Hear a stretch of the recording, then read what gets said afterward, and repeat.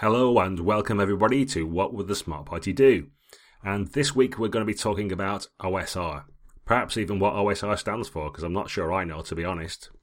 But it's not just me and Baz. Hello, Baz. Hello, mate. How you doing? I'm doing very well. Excited about this podcast because we've got another special guest on. Say hello, Dan. Hello there. Who's our OSR expert, or at least that's what I'm labelling him, because me and Baz aren't experts by any chalk.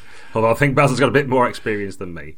So why don't we start off with Baz then? Tell us what you think OSR is, and then we'll bring in the real expert to tell us why you're wrong. Okay, right. So for those of you who don't know, let me introduce our special guest a little bit more. So we're lucky enough to have with us for this week's What Would the Smart Party Do? We got Dan Sell, who's an old mate of mine from way back, and Dan Sell does a couple of things which he could talk about himself in a bit, I'm sure. But if you are anything to do with the OSR, you might be aware of the Undercroft, which is one of those zines that fly around the scene every now and again, and it's good stuff. I'm honoured enough to have a few copies myself, and it's old-fashioned paper stuff with writing on and pictures in, all about games. So Dan publishes that, and I'll let him speak for himself in a minute, but just to try and answer Gaz's question straight off the bat, this is a minefield. I know that it stands for old school revolution or renaissance or revival. I think the R moves about all the time. It's a tricky one, this, because everyone, I think, has a different definition of the OSR, and that includes the people inside it as well as outside it. But I think, let's keep it simple. It's about playing vintage games in a style that some people would consider to be vintage from the dawn of the hobby.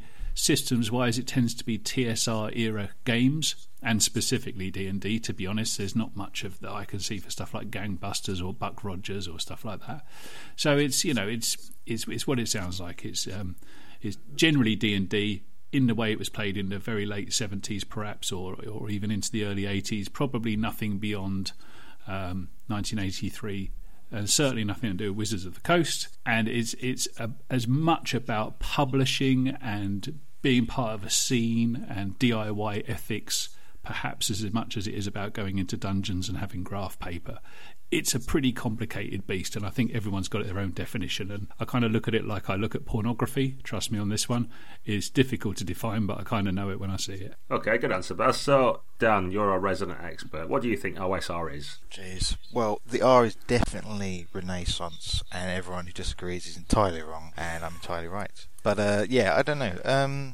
What Baz says works. I mean, I turned up to it quite late.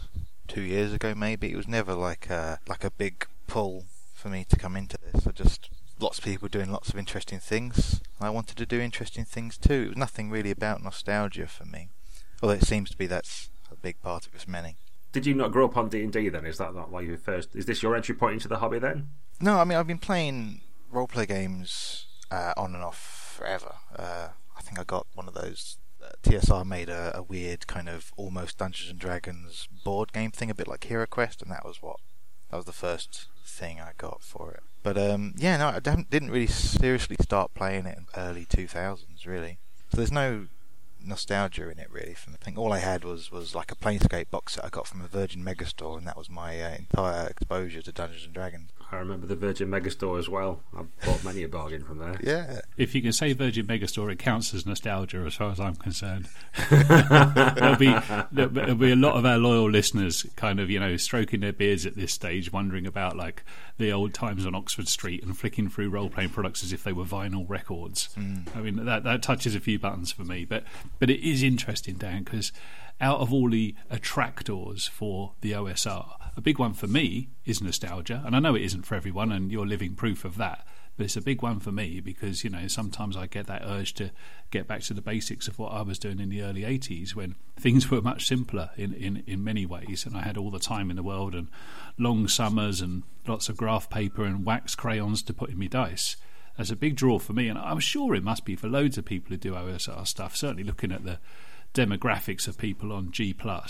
So I don't know if it's super unusual, but I can't imagine there's too many guys who've got into the OSR in the last few years.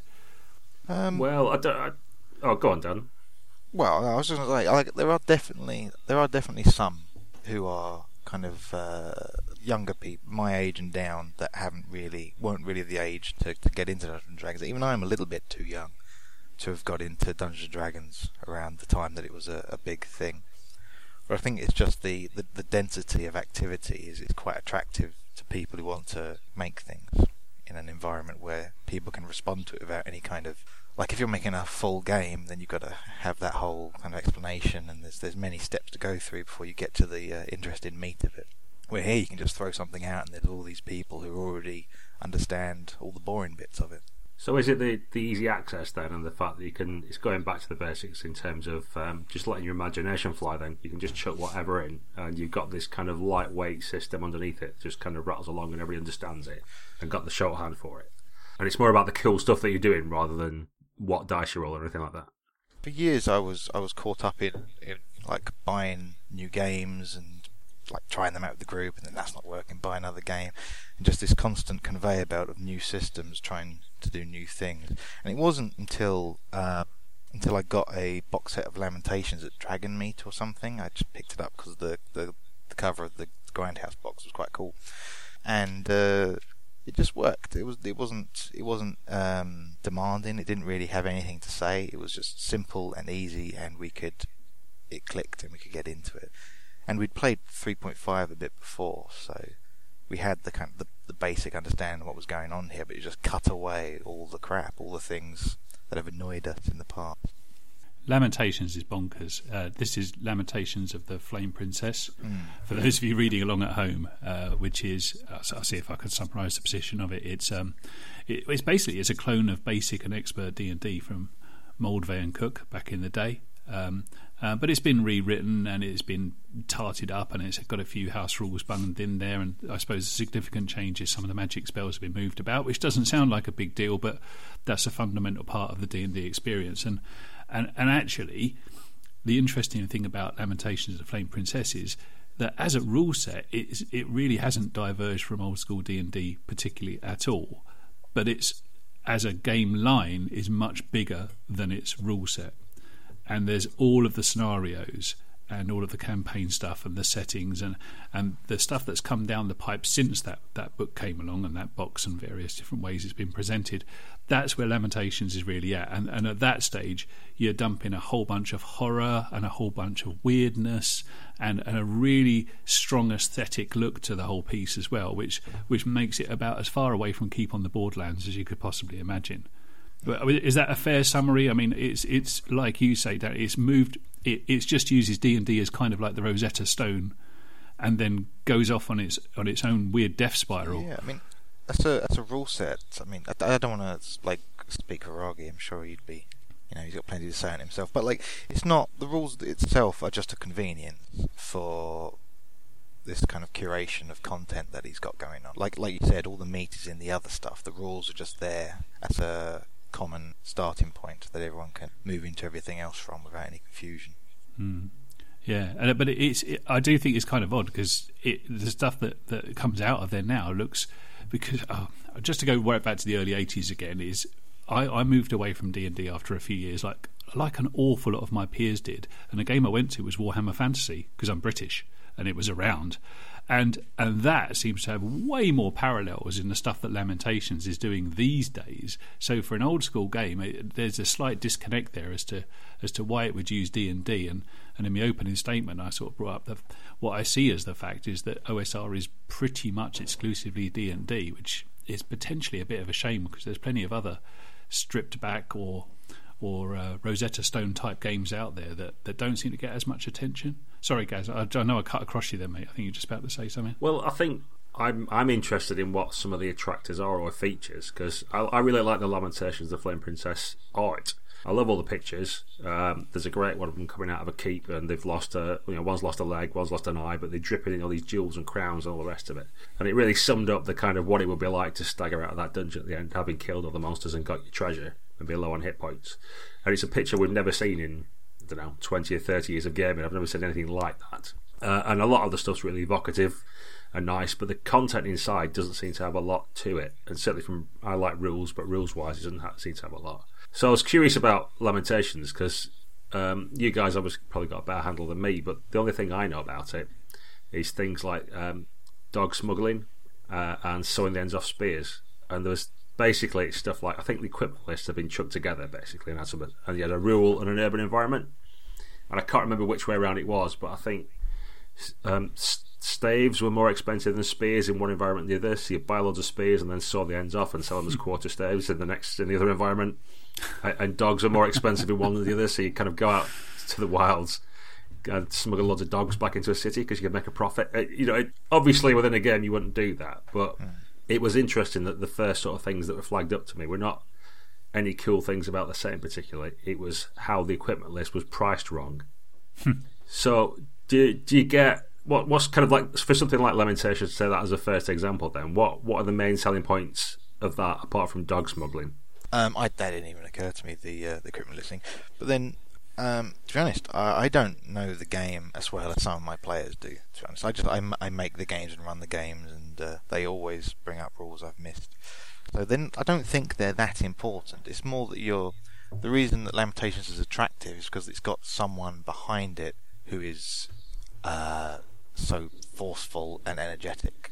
And he's constantly pushing and making things, and it's alive. It's different than just going back to the old Dungeons and Dragons stuff, because this thing is still vibrant, going to new places. So it's having new content. You think having new content is a thing that keeps it interesting? It's not so much just content as well, because the content that gets put out isn't just like for the sake of it. Like a lot of the other clones or whatever you want to call them, they do just like do the old TSR thing of. Like bringing supplement after supplement out, basically just numbering them, and there's a load of them. But every Lamentations thing is distinct, and it is a product of the person who made it as well, which is important. So if anything, it's the way he runs his business which is the influential and attractive thing. And that's one of the attractors to OSR generally, isn't it? There's a whole bunch of personalities in there, and it's kind of tribal too, as sometimes the best things are, when you've got somebody to follow and someone's works to follow. And that's just as true in the indie game spectrum or the story game spectrum or whichever chunk of the hobby you want to pick. But there's some personalities in the OSR, and if you find some work that you like, and Lamentations is a great example, there's like a stable of really quality writers and artists who've all got an individual bespoke vision, then there's gold to be mined out of it, isn't it? There's plenty to keep you occupied. Yeah, I like the kind of the Splatbook thing that you mentioned there, Dan. I remember one of the lines was something like quintessential guide to, and then you had quintessential part 2, and it's like, well, the first one wasn't very quintessential then, was it? The irony's lost on. But all right, so another feature then, or something that I've seemed to notice, is lethality. So a lot of people seem to revel in the fact that sooner or later you're going to open the wrong jar and have to save versus death, or you've only got a few hit points and die quite often. And when talking about characters and things like that, a lot of other people I've chatted to online seem to be of the opinion like, well, if you die, just make a new character. What's the problem? So is it played, do you think, broadly more of a board game, and you don't care so much about character or anything because that's the way the system kind of represents itself, or is that an unfair view that I've got just from speaking to nerds online?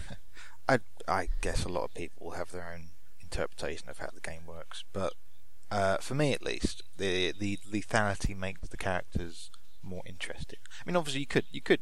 That's the good thing about Dungeons and Dragons is it's one of those games where you can coast in a week if you want. If you're turning up to a game, you don't feel like it, you're tired, you can just kind of sit there and just say, yeah, hit it, and that's fine.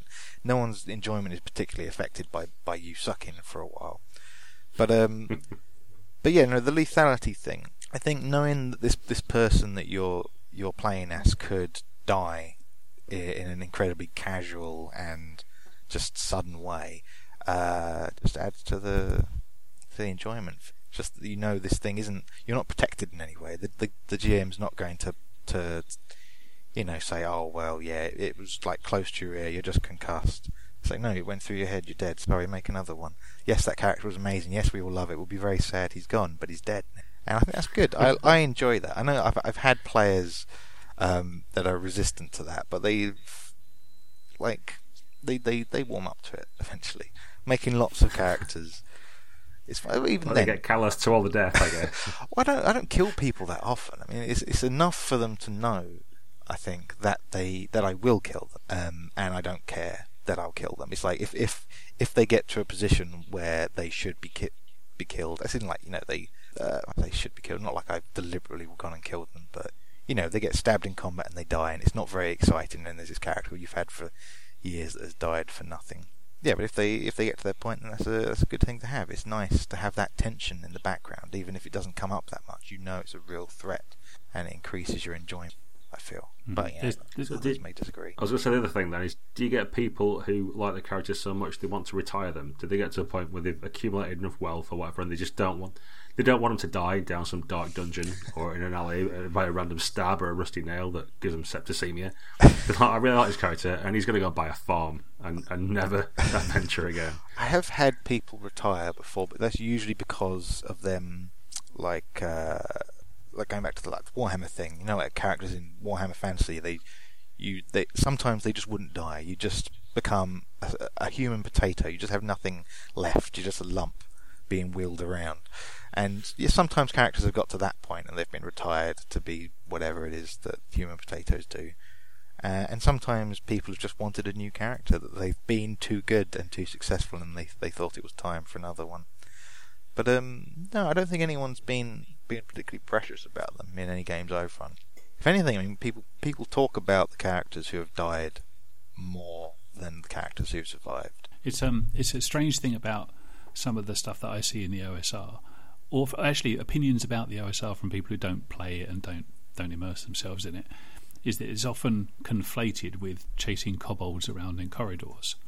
Well, that's one end of it, and low-level D&D is its own thing, really, I think. But original, old-school D&D, the way that I remember it when it wasn't old school and it was just school, was just as much about playing fairly high-level stuff, and it took you a while to get there. Don't get me wrong, we never really cheated and started at level 15 or anything else like that, but basic went up to level 36, and it went there for a reason. And once you start flinging around wish spells and building strongholds and stuff like that, it becomes a very, very different game, and that's just as old school.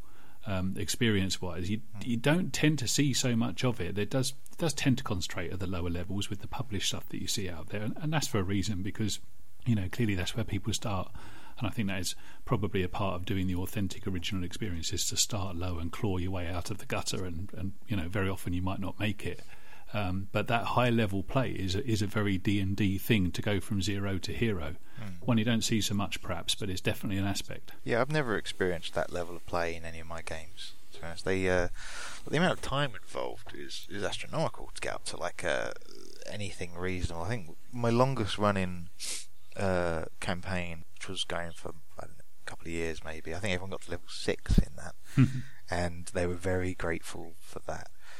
But I don't know what I would do if people got up to that level. I don't know if it would change very much, because with Lamentations they don't have the old the wish spells and stuff. And what can a rogue do with 6 in every skill? They're not going to be bringing down governments with it necessarily. So I don't think it would change significantly. I think I don't know, but I think I could run a game with a level 1 character and a level 20 character side by side, and it wouldn't be too outrageous. I think. In Lamentations, at least. I don't know.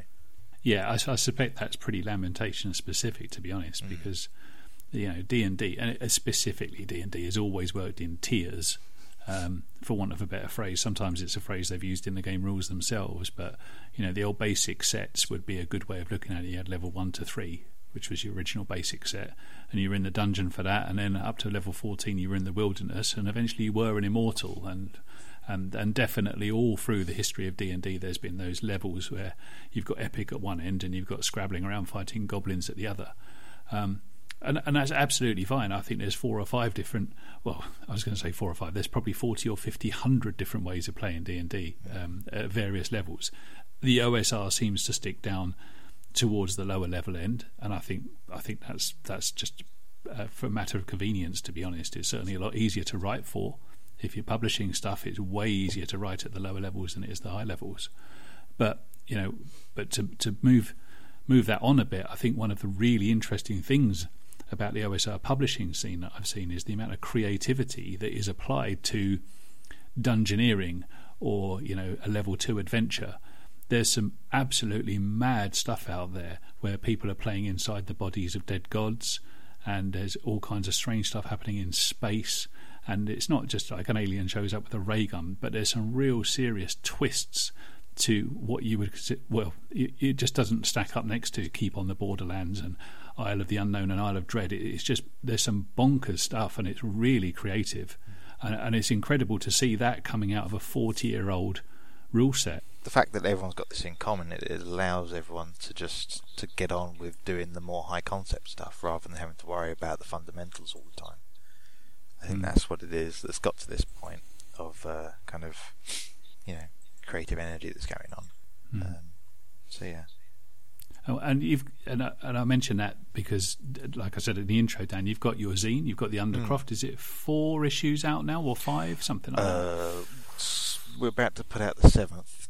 Oh, blimey! I missed a couple. Yeah, and the 8th is ready to kind of get going around Christmas. So it's all going. Okay, so what led you to doing a paper and cardboard and ink version of something that the internet kind of solved a long time ago, and you've gone old school in your old school there, and clearly you've got contributors as well. So there's other people out there who like to send you stuff on paper and for you to type it up. What's the matter with you, man? It's again, I have no nostalgic feelings towards zines at all. I've probably never even seen one up until I made one. So there's nothing nostalgic about it for me. It was just an obvious thing to do. I can't remember who it was. It was either Tim Shorts or someone else who put up a little guide on just how to put them together physically. Like, you do this, you fold it, you nail it down, then you got your zine. And I'm looking at it, and that's really easy. I can do that. So I did. And first one I did on my own with a university friend, adding some stuff in for me, and then it just went from there. Yeah, it was a bit of fun. That went quite well. Anyway, listen, I was around when zines were around in the 80s, okay? Yours looks just like those, so I don't know how you've done that by accident. It's marvellous stuff. And the one difference you've got between the original old school zines is you've made it to issue 8. Those guys never got beyond issue 3. That is what I keep getting told. I decided if I get to level 10, I can declare myself the winner. Well, you'll be Lord level, and you'll play high-level fanzine production. Yeah, it will. I will progress. I'm already getting ready. Glossy cover then. Oh yeah, I'm gonna go full colour and it'll be great. It'll be amazing. People will kneel to my my double-digit powers. But there's a nice piece to the physical artifact, though, isn't there? And that's an OSR thing. For people to look for, like, really, we were talking about Lamentations earlier, just to go back to that for a minute, really beautifully produced books, if nothing else, the physical artifact that you get from that. And then your stuff, which is a labour of love and done by hand with staples and hot ink. And there are people doing incredible maps and just getting all the way back to the craft element of the hobby rather than the other end of it. I mean, because you can do gaming with absolutely nothing these days, not even a pencil. But to bring back that craft as well, it does seem to go hand in hand with it quite nicely. You don't tend to see that level of craft with the newer stuff. Story games, for example, and I don't mean to denigrate them at all. You would rock up and you would just talk, and there's nothing else necessarily needed apart from maybe the obvious paraphernalia. But there doesn't seem to be so much craft at that end of the spectrum. Maybe I'm talking nonsense. I don't know. No, yeah, I suppose that I don't know for a fact, but yeah, it doesn't feel like there's that many places that have this kind of paper thing going on. But I think they're important because things you put online, put in your blogs, put in your Google Pluses, they're temporary. They're going to disappear. And even like your best blog posts and your best blogs are eventually going to just go away. But a print thing, you're gonna have that. That's a thing that you'll have. I mean, in 30 years, people will still have copies of the Undercroft on their shelf. I mean, in 30 years, people are probably not going to be reading my blog. These things are going to continue existing. And again, like they might turn up. You might be able to get an Undercroft at a boot sale one day. Someone's going to pick it up and be like, "Ooh, what's this?" Just like I've done with many books I've got on my shelves that I would never have seen. Just because I saw them, they looked interesting, and I bought them for 20p from someone's table out in the field. And you can't do that with your online things. Committing it to paper is making it permanent, and but it is engaging in a more traditional side of making things. These are physical artifacts, and I think as well that the fact that I make them by hand mostly is good as well. It's like there's a physicality to each one of them. Like if you know where this thing has come from, you have that feeling of it's more personal, more personal. Like each one of them will have a poorly applied stamp in it, which can be. There's a reason why I put them in there. Those cause I've got a little rubber stamp that I stick in them to mark them as authentic. It's so that you look at that and you know for a fact that this was made by a person who's got really bad aim. There's no way this could have been printed by a machine. And I'm planning to do some more things with that as well. I want it to be more obvious that this is a physical labour that you're holding, not just some mass-produced thing. I like the fact that you're stamping them for authenticity in case there's like some guy out there trying to copycat you and steal your sales away with his own. That didn't occur to me until a friend of mine pointed that out. That this is actually relatively useful against piracy. But initially, I was just putting it on there to be weird and to have an excuse to buy a rubber stamp, because who doesn't want to have a rubber stamp?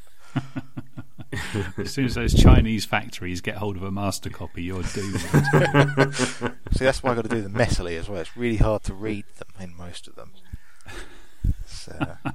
There's a story from the Hot War guys when they did a little supplement, and it had loads of artifacts. And I'm like, I like artifacts in games as well as about games.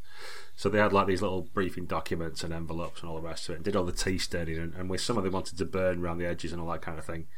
And the guy's going to set the bedroom on fire because one of the sheets just went up, and there's two guys running around the bedroom screaming, and this flaming ball of documents in the middle of a bedroom floor. But it's things like that add a bit of character to it, I think. Yeah, if it's anyone's supplements for Hot War Smell of Smoke, that's why. It definitely adds to the enjoyment of them, I think. So taking it forward from the crafting thing, there are a couple of things I wanted to just sort of ask, well, both of you really, about old school stuff or your experiences of it.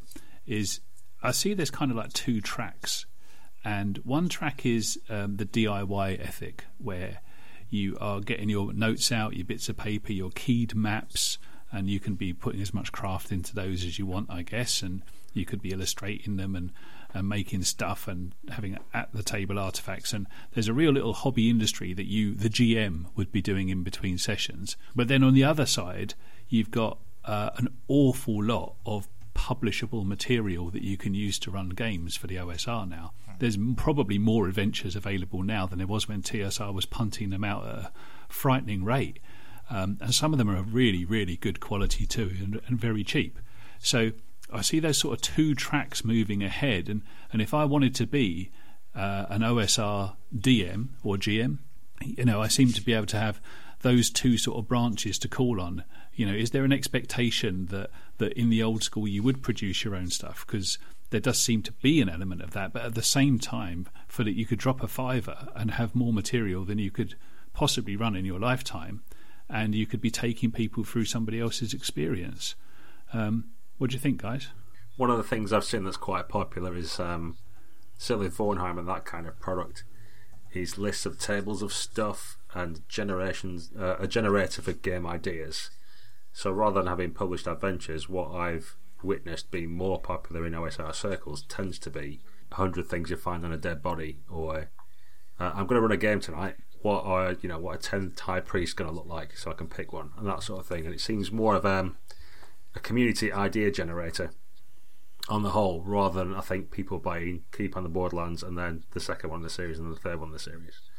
I've got a very limited view, but what I witness happening seems to be more about give me gameable ideas and then we'll go away and amongst our little group make something out of that. What do you think, Dan? I generally don't like I like big lists of things. Big lists of things are great, but like as a practical kind of using it to make games thing, I don't use for whatever reason. I haven't really. It's not really a conscious choice. I just don't use them.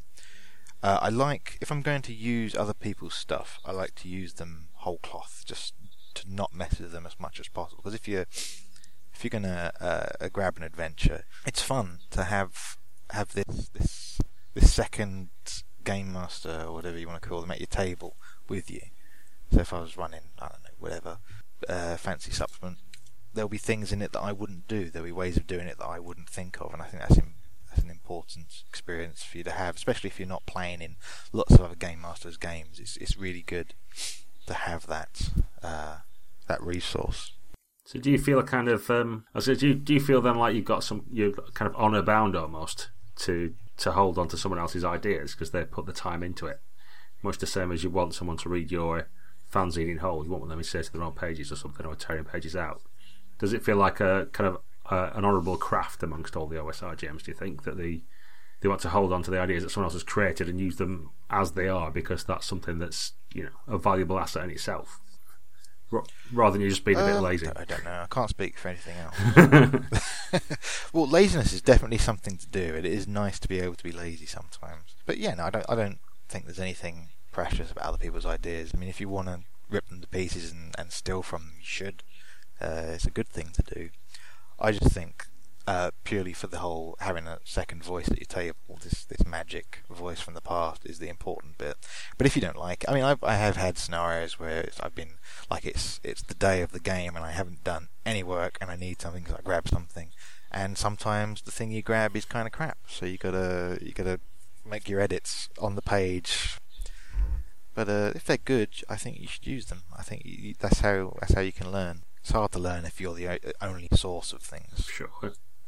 Yeah, it's an interesting point because one of the things that I think the OSR specifically might struggle with, and I'll just throw this up there from a sort of devil's advocate point of view, is I think old school gaming is really dependent upon the GM.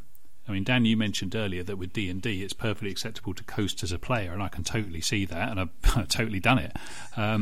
It's not a problem. You're absolutely right. It can accommodate those players very well. But in old school GMing, you've really got to be pretty good. I think your old school experience is not completely dependent upon the GM, but if you've got a bad GM, your old school game I don't even think is really going to get off the ground. I think it would be incredibly painful.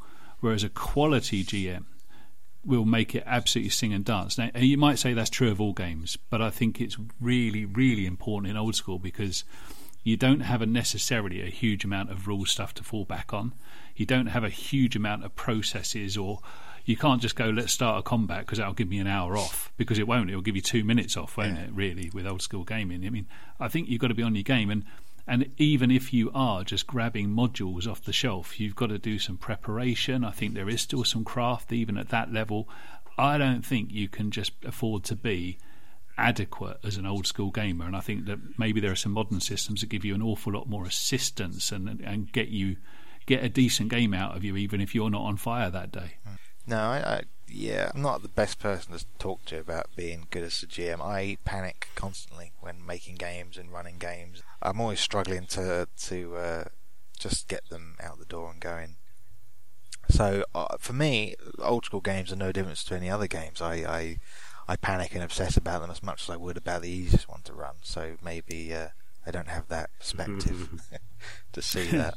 Yeah, maybe. I think if you panic about your games, that probably means you are a good GM, because that's coming from a caring place, isn't it? Yeah, it's like because well, I don't know. I know that really the players, like if you're playing with people you know, they're not going to be like on you and like, that shit, that's terrible. Why are you doing that? That's dumb. They don't really care. You can be a bit awful and you can let it slide. And if you got like I generally play with players who are very willing, kind of riff on things and just be a bit silly and play about with it. So, I mean, that's helpful. Like, I don't do combat so much because I don't like running combat. It's boring, rolling all those dice and stuff. And like you said, it doesn't fill up enough time to make it worth it as a distraction while you're desperately trying to make something. But like throwing them something weird, like it's like cats, you just throw them a ball covered in feathers and they'll be at it for hours. I want to poke it, I want to taste it. What does it do? What is this? And you don't have to do anything. That kind of stuff. I don't know if that's an old school thing or just me, but I feel that is something in common about the game. How about you, Gaz? What's your take on this from a sort of GMing craft point of view? I think, I don't know, like the sort of couple of games I've played of OSR stuff seem to have, like, there'll be features There won't just be a cavern. There'll be a cavern with a pile of mouldy vegetation in one corner. And instantly everybody's like, right, what's that? Is there something in it? Is there something we can steal? Is someone going to try and get us? Like, what's that the result of? Who left it there? And I think that it might be, I don't know if it's a function of you might die soon, or you've got to be really careful or cautious or whatever, but it seems to generate a lot of curiosity and wariness and interest out of players. That you find some jars and people immediately want to have a look at them and taste them and smell them and see if they're poison or acid or the elixir of the gods or something. So I think I agree with Dan to the degree that those sort of games seem to generate more just from having stuff. If you throw features out there, players seem more happy to try and do stuff with it and interact with it and press it, see what happens, or get someone else to press it preferably so that they don't get the fallout from it. But from generally as a craft point of view, I don't know, I've probably not played enough OSR games or read enough of the adventures, but I've read Raphael Chandler's No Salvation for Witches, for example, which was very nicely produced by James Raggi again, but there wasn't really a lot in there per se, but it was quite similar to a lot of the way I do convention games at the minute, in terms of having a setup. Stuff's going to happen. You kind of run a bit of a clock. If the players don't do anything, things will occur, and the world will end or whatever. And there's different areas and locations to go and do stuff with, and characters with their own motivations or what they're up to.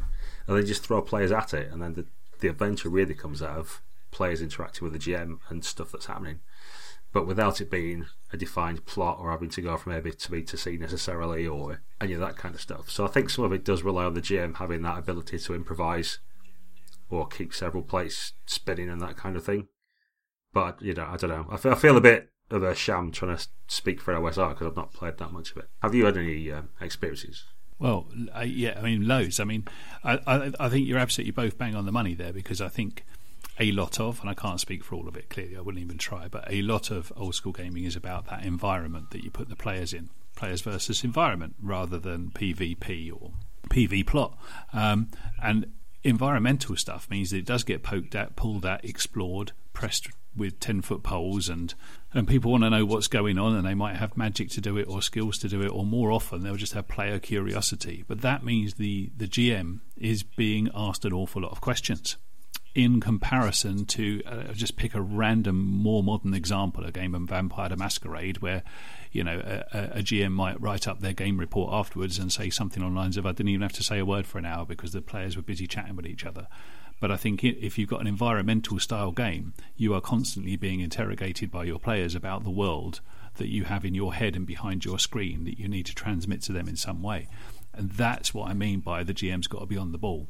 And if you've got a poor one who just comes back with, I don't know, or let me look that up a lot, or whatever, that's going to be a bit painful for players who are all trying to instigate something all the time, because they're either afraid it's going to kill them, or they just want to find out what happens when they pull that lever or open that door or taste that water from the fountain.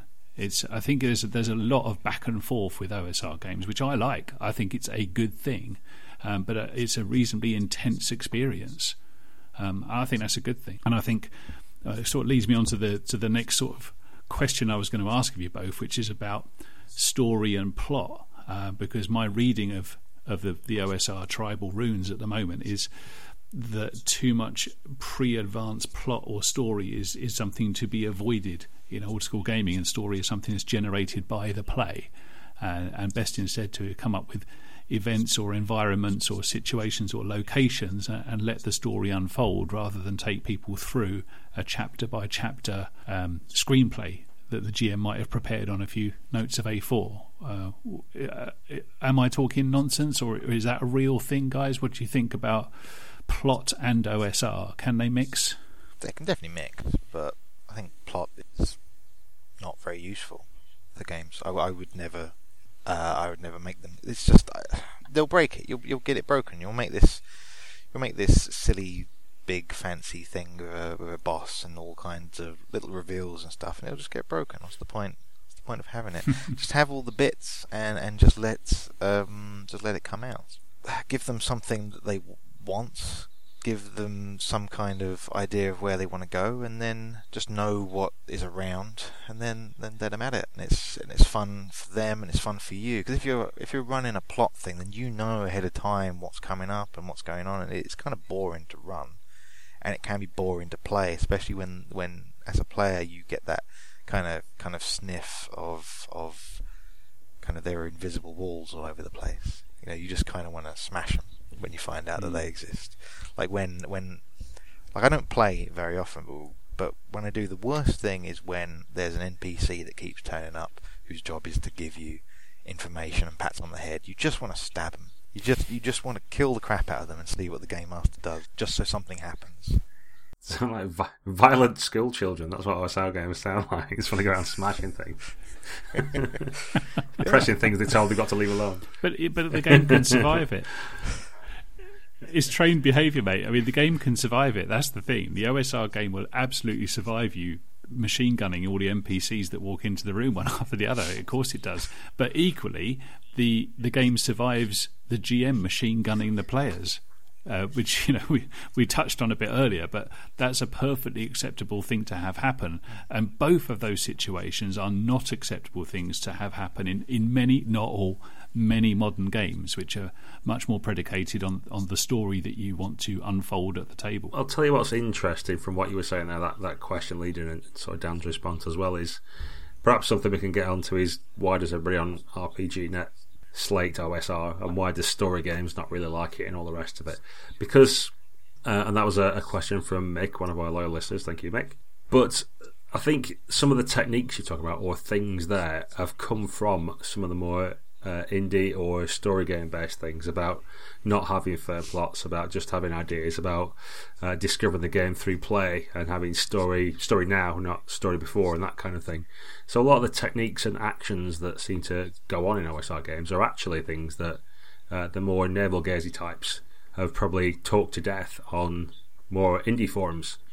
And this, it's curious that there seems to be this kind of divide between a story game and an old school game, and there still seems to be some kind of antipathy between the two, when from what you were just saying then, it seems that there's actually a crossover of techniques actually, and happened independently and grown organically in each different camp, if there are two camps. They're just basic things to do. I think running games like that is obvious in many ways. The reason people do like plots and adventures and things is because they grew up with old roleplay games doing plots and adventures and things. They've been taught, and so they do it. But like, a lot of people, like I said way back at the beginning, a lot of people who aren't coming in with any nostalgia or baggage, they're just looking at the thing untainted by the past and like, well, this is obviously how you play these things. And little do they know that's not obviously how they play these things. No, I'm not saying I came up with this on my own. Obviously, I read and see things, and yeah, I don't think it's like some kind of movement and there's no separations and stuff. It's just a big mess. Yeah, good gaming is good gaming, and good gaming is just a collection of techniques, much more than it is particularly the rule system that you've chosen to use to generate your gaming. I know system matters, but it's not the most important thing at the table. It's just one of many things that are important, and I absolutely believe you when you say that, Gaz, because some of the great techniques that come up in indie games, well, you know, those techniques may well have been built upon years of experience of playing old school D&D or Tunnels and Trolls or RuneQuest or Call of Cthulhu and just doing it well, and they're more like codified experiences from great games they probably played as young'uns.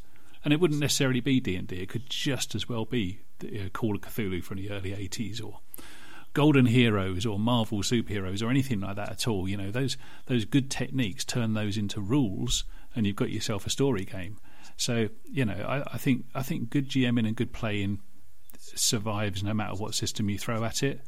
It's helped by some, and it's held back by systems sometimes, but it will always survive it, and it will always do okay in the end. And I think, you know, there's loads to learn from each other. I mean, I've been playing D&D for like 30 odd years now, but I've never rolled on a treasure table in my life.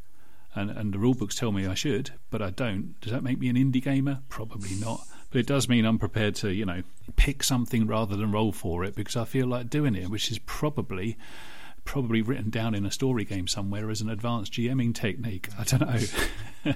But I don't think it's that unusual. I think there's way more in common across the spectra of games than there is that keeps them apart. And I just genuinely get quite cheesed off with the tribalism that seems to suggest that one style of gaming is better than another. And it comes from every side aimed at the opposition all the time. I just don't think there is any opposition, really. Yeah, it's just the internet and people being shit, really.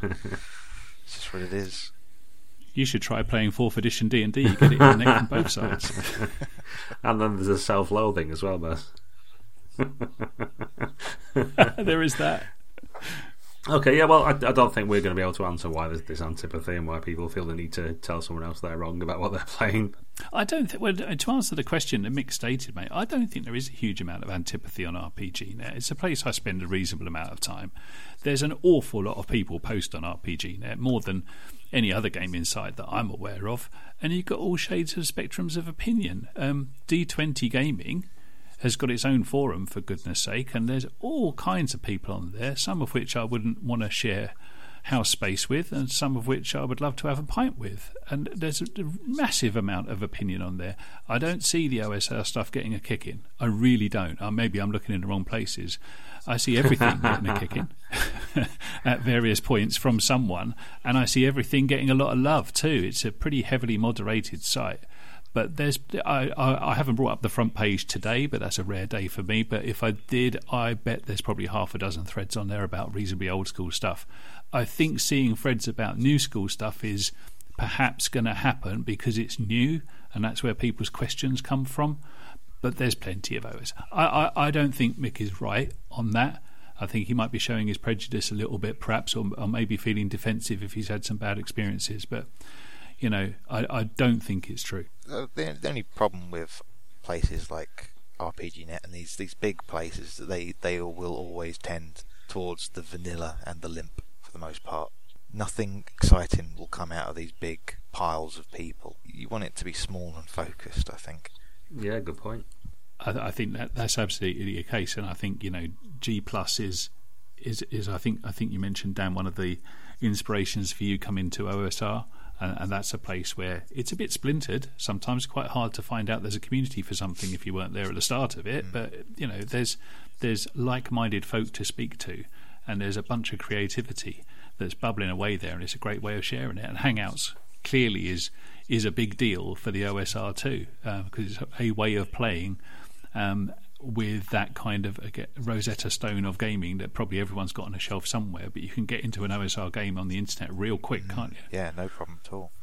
The good thing about that is about Google Plus is that if there are voices out there that you just can't stand the sound of, you can turn them off, and you don't have some little mini fascist deciding what is acceptable and what is not. You decide what you want to hear. And I think that's important. No, I don't edit my Google. I'll add everyone. I'm a big old whore. Even the voices I can't stand listening to. I must know what is going on. Even if they are the worst people, I want to know what's happening. Don't know how healthy that is. What would you suggest then? So if I was a curious beaver and wanted to find out about OSR, and there's a hell of a lot of OSR stuff out there and all kinds of stripes and flavours, how would I go about getting involved? What's the best way of working out what's good for me, or who a good person to run a game for me would be, or what to buy? Oh, just the important thing is to get over the fear of people, because everyone is going to be nice. No, you don't get any of those like stinky cat piss gamers online. You don't have that problem. I mean, it's so just play with people. I've never had a bad experience playing with strangers through that, and I never play. I cannot stand convention gaming, for instance. It's just an unpleasant experience all round for me, at least. But Hangout stuff is great. Everyone's nice and everyone's relaxed because they're in their own home. There's no tension. They're not with their bloody friends. It is just them on their own and you on your own and a bunch of other people on their own, all just playing a game. They're all into it and they all want to be there, because if you didn't want to be there, you could just turn it off and leave. It's really easy. Yeah, just I suppose if you wanted to get into it, you just find some like central kind of hub people. Just get all creepy on all the people that they follow and are followed by, and just grab them all. And I think it's pretty obvious who the big shouty people are that are central to it. Just find one that you like most and steal all their stuff. There's a little bit of pre-reading you can do if you want to. Something that used to be advised a lot a few years ago now, when the OSR got really kicked off, was either go and dig out Grognardia if you like your reading, which is a blog. It's not a live blog anymore, but it's all still there to access, and that's good reading if nothing else. And then there's Matt Finch's Old School Primer, which I think is still a free download. It's worth the read. I don't stand by every word of it personally. I think it's got a couple of things right. I think it's got a couple of things ludicrously wrong. But it's exactly that. It's a good primer to what his opinion of what old school gaming is and how to get the best out of it. So there's some reading to be done if you ever dig around on the internet. But Dan's right. I mean, one of the things about old school gaming is, free your mind and your dice will follow. It's not hard to roll 6 stats and put yourself in an imaginary space and play. That's how you find out, isn't it? There really isn't a huge amount of prep to do. You can rock up to OSR games. Dan will tell me if this is wrong, but everyone's got house rules, but they all kind of come off of the same basic chassis, which is, you roll up a Labyrinth Lord character, it could probably play perfectly well in my Osric game or my Swords and Wizardry game or my basic D&D game or even my AD&D game. It doesn't matter that much, and Hangouts especially is even less concerned about auditing your character sheet. Bring your fighter to the party, and in Dan's game, it doesn't matter if it's level 20 and I'm level 1, which is even better news, which is something I've got to try. Because, the game will survive it, and that drop-in, drop-out nature, that really is quite old school, actually. I mean, that's what it was like at school. You would find a table to get a spot at in War Games Club, and there'd be 6 different GMs and 6 different types of games, but you would carry your character from one game to another, and that was part of the fun. I think it's really accessible. Have you heard of the flail snails thing at all? Yeah. Yeah, I mean, that's kind of that kind of thing. I mean, I don't use it myself.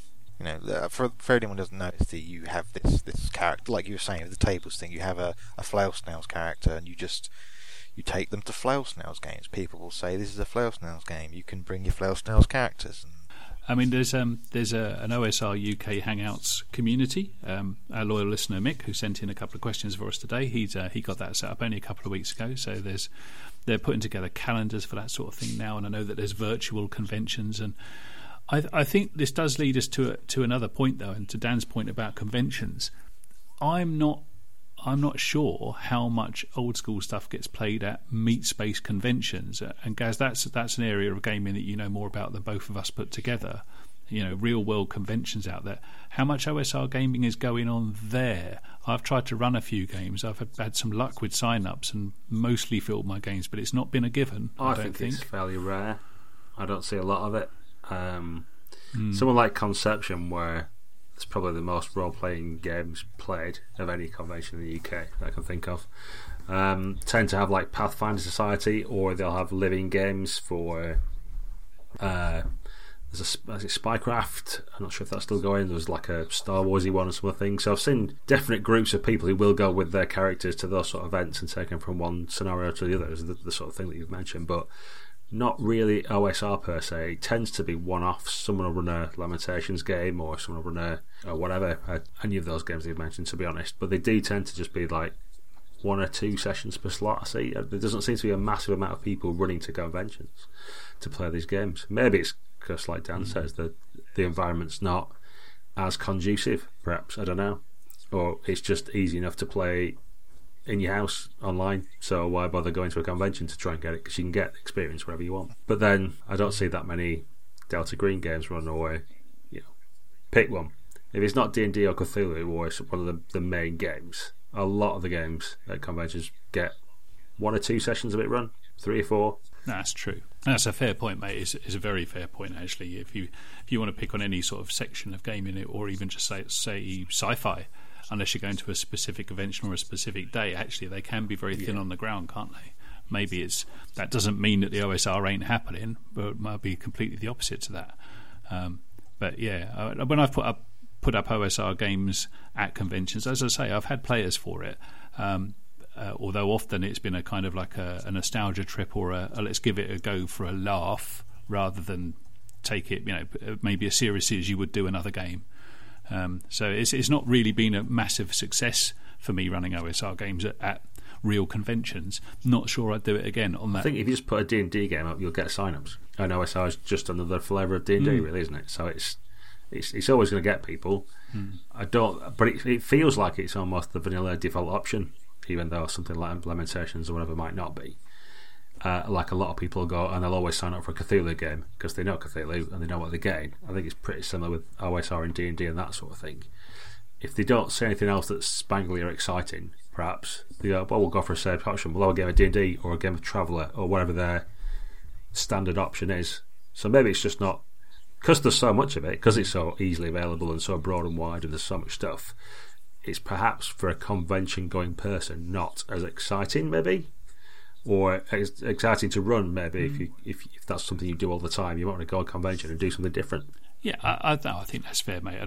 And from just casually perusing the menu at conventions, whether online or in real time, you tend to see I don't want to put a number on it, but there's a healthy chunk of games that were released in the last 6 months, and that's because people bought them and they got excited by it and they wanted to run it, and that's not unreasonable, to be fair. And there's only so much time that anybody has, and if Night Witches is the new hotness, I think that's always going to get more play than maybe Top Secret from 1982. And I think that's just natural, Although arguably you could play the same scenario with both. Well, they're quite odd, though. It's interesting you mentioned them too. I'm going to Germany in a couple of weeks to the Kraken, and one of their guests is the guy who wrote Top Secret for SSI. And I've not heard of him do anything for 20 or 30 years, but for some reason he's a guest of honor at that convention. I have no idea why. And Night Witches is the other interesting one because people played it to death before it came out, when it was in playtest or when it was, it had funded on Kickstarter. But you know what? Since it's actually been published and people have got the books in their hands, I've seen 1 or 2 games run. There was far more when it wasn't actually published. So that's a really curious thing as well. I think people are quite flighty to just they decide quite close to a convention what they want to run or play, and then that happens depending on what the current mood is. Dan mentioned this ages ago in this conversation, and I forgot to come back to it, and I'll do it now because what you just said, Gaz, reminds me. I think it's quite freeing and liberating to get off of that conveyor belt of buying new stuff all the time to try and re-spark the game you had when you first got started as a teenager. I've done it. I've got gaming shelves that are absolute testament to that, trying to find that perfect wave as a surfer.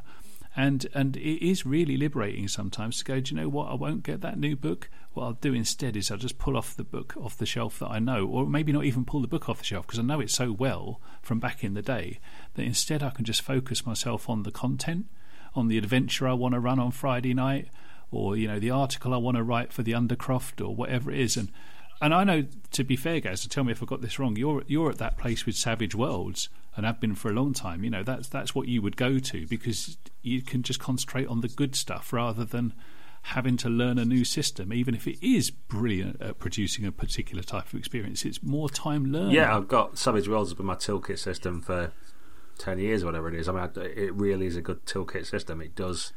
System matters to me more than to you, probably. So when there's things like in most OSR games or the ones I've played, you can't make a cold shot to hit someone in the leg or something, or that it's just not in the rules. But I think the style of the game there is that you just say you can, or you give someone a -2 and say they can shoot them where they want, or whatever it is.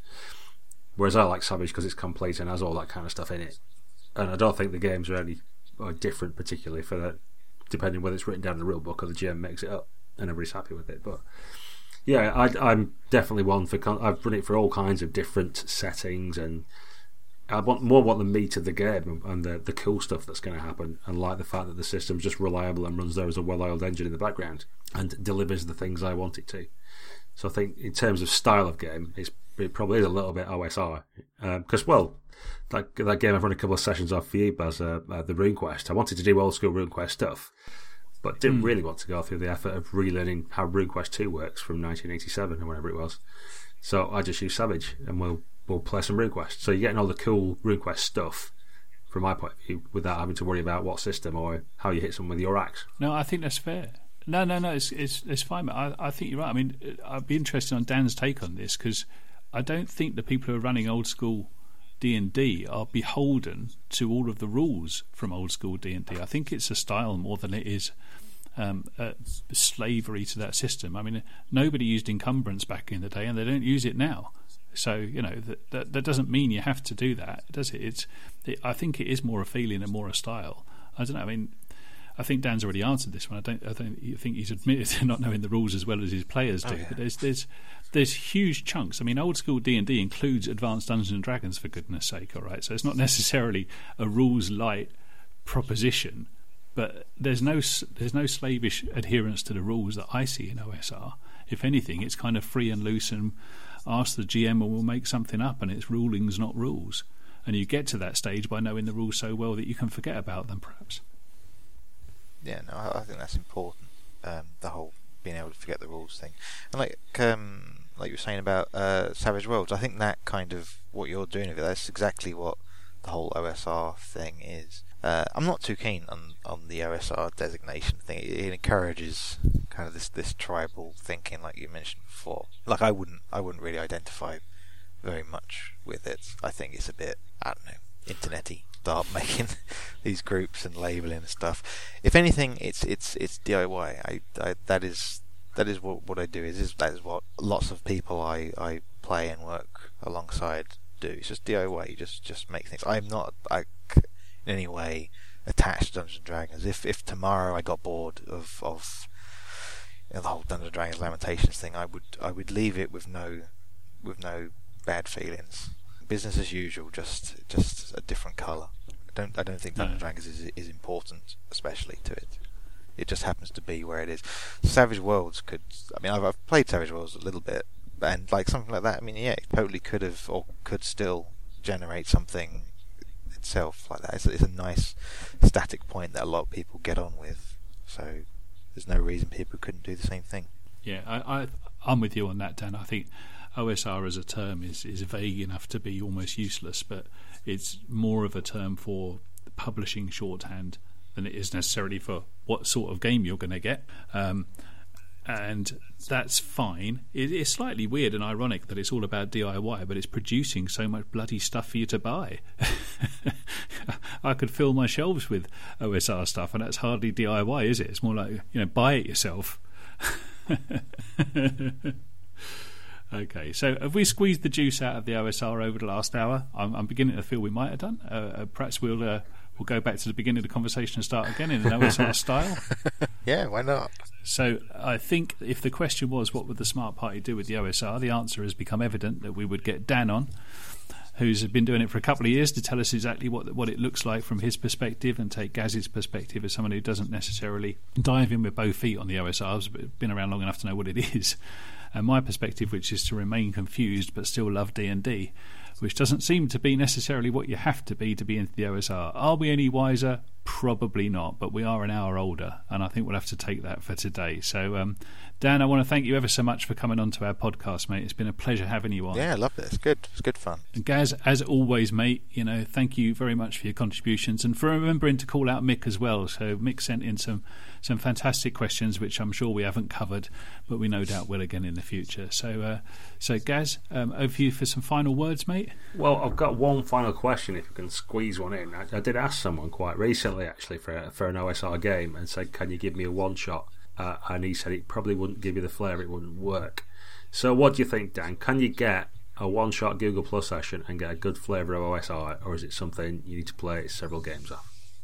Yeah, I think several games is more the flavour of it, really. I mean, you can get the general gist of it, I suppose, but the OSR is in the long-term kind of suffering and weirdness of the whole thing. Okay, so I'm going to have to sign up for a few sessions. That's no problem. Yeah. I've got time.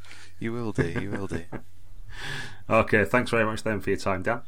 And as always, thanks to the listeners. If you've got any questions or comments and would like to tell us what OSR is, what we've missed, what we could get into, where we should go, feel free to comment in all the usual places. And that's it for this week. Thanks very much for listening to What Would the Smart Party Do?